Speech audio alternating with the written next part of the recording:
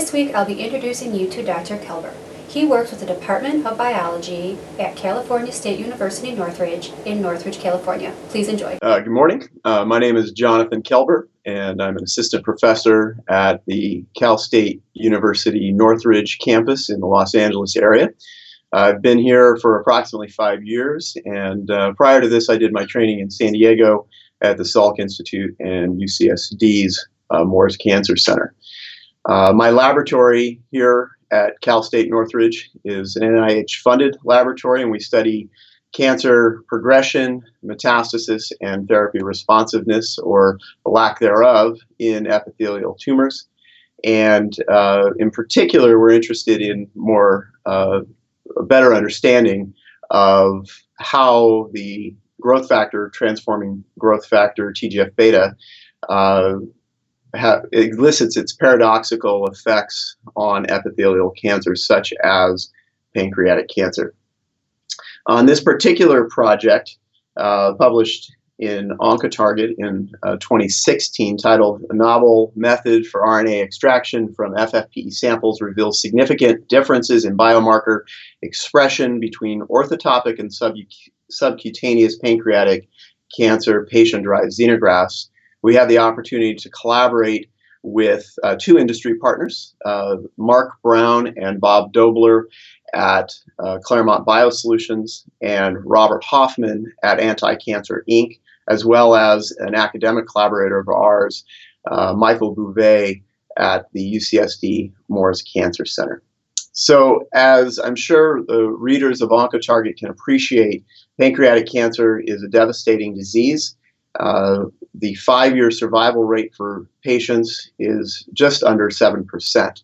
And as such, it's important for basic translational and clinical researchers to get a better molecular profile of this disease, so that the patients can be parsed out into good and poor outcome categories, as well as those who are responsive or less responsive to available therapies. And so to do this, one approach is to retrospectively profile the disease. And I'll talk a little bit about how that played a big part in the impetus for our current study. Additionally, pancreatic cancer has a very well-developed stromal microenvironment that's very complex, and so this adds additional challenges to understanding and diagnosing or treating the disease. It also underscores the importance for looking at pancreatic cancer cells as they grow or they progress within the proper microenvironment, such as the pancreas. And so we have several interests in our lab, as I mentioned earlier, but one of the long-term goals in our laboratory is to profile the proteomes and transcriptomes of patient samples in a retrospective fashion, as I earlier mentioned. We want to compare these molecular profiles to linked clinical data, and we believe that by doing so, we can really understand the complexities that are presented in a disease such as pancreatic cancer. I think the importance of this is even further underscored or emphasized by the 2016 Cancer Moonshot Blue Ribbon Panel recommendations. One of the 10 recommendations, in quote, is to mine past patient data to predict future patient outcomes.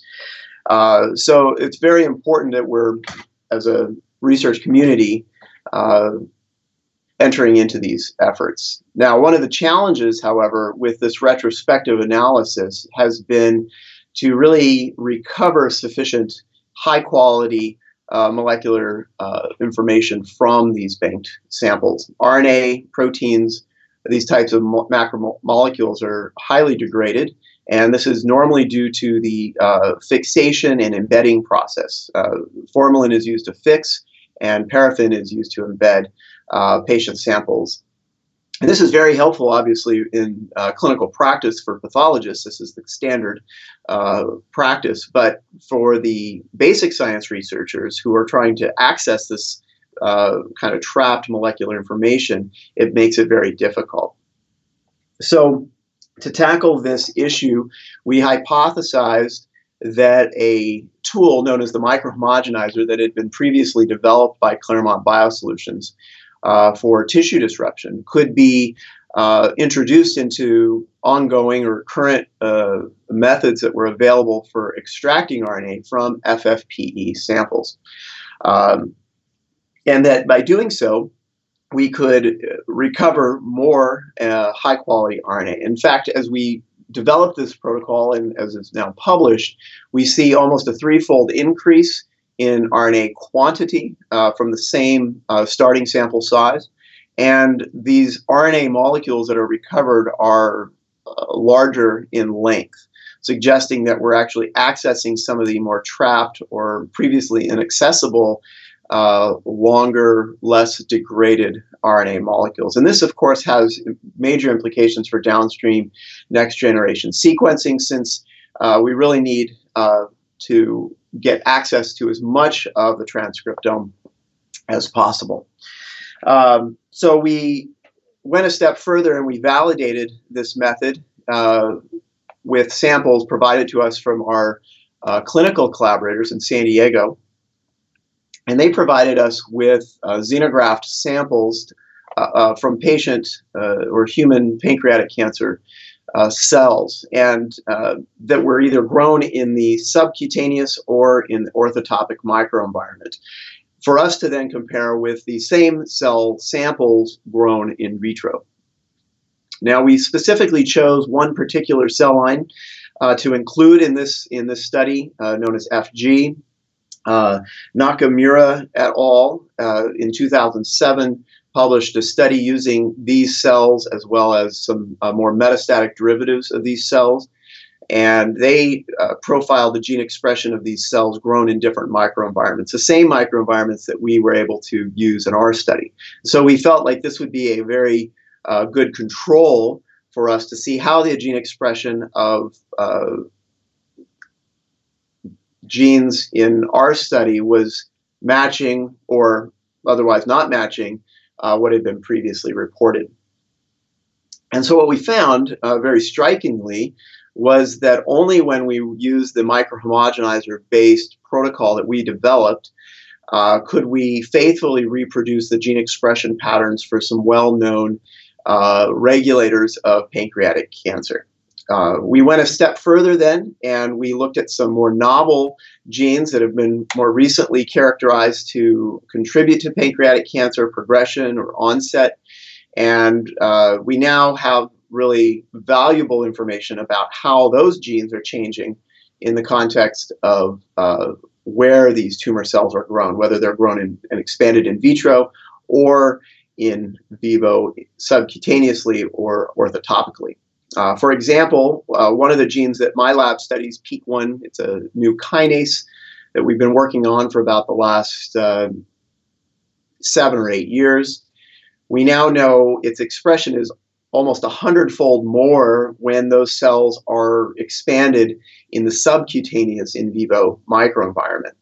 And so this really drives home the importance of understanding really a context-dependent role for what we may otherwise report across the board as an important biomarker or therapeutic target in this cancer.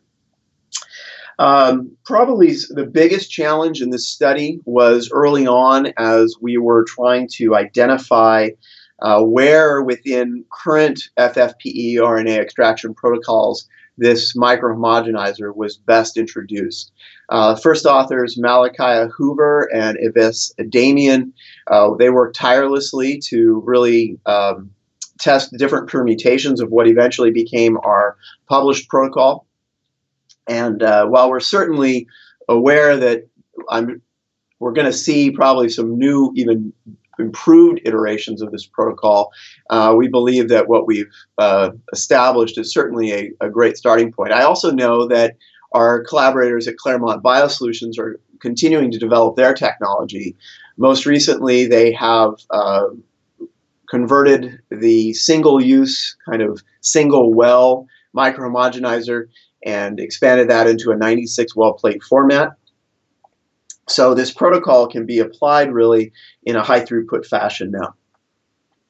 As I mentioned earlier, we're certainly interested in scaling up this work, and so we're working with our collaborators to now apply this on a large scale so that we can get some statistically relevant information about molecular markers in what otherwise is a very deadly malignancy. We're also taking a few other approaches using proteomics and bioinformatics to predict new diagnostic and therapeutic biomarkers. And so we're hopeful that, as we've done in the past with PEAK1, showing that it regulates pancreatic cancer progression and therapy resistance, we're going to, over the next year or two, be able to report on several new diagnostic and therapeutic targets in this disease. Thank you. By clicking the link below, you can learn more about the research discussed in the interview from Cover Paper of Volume 8, Issue 4. Thank you for watching.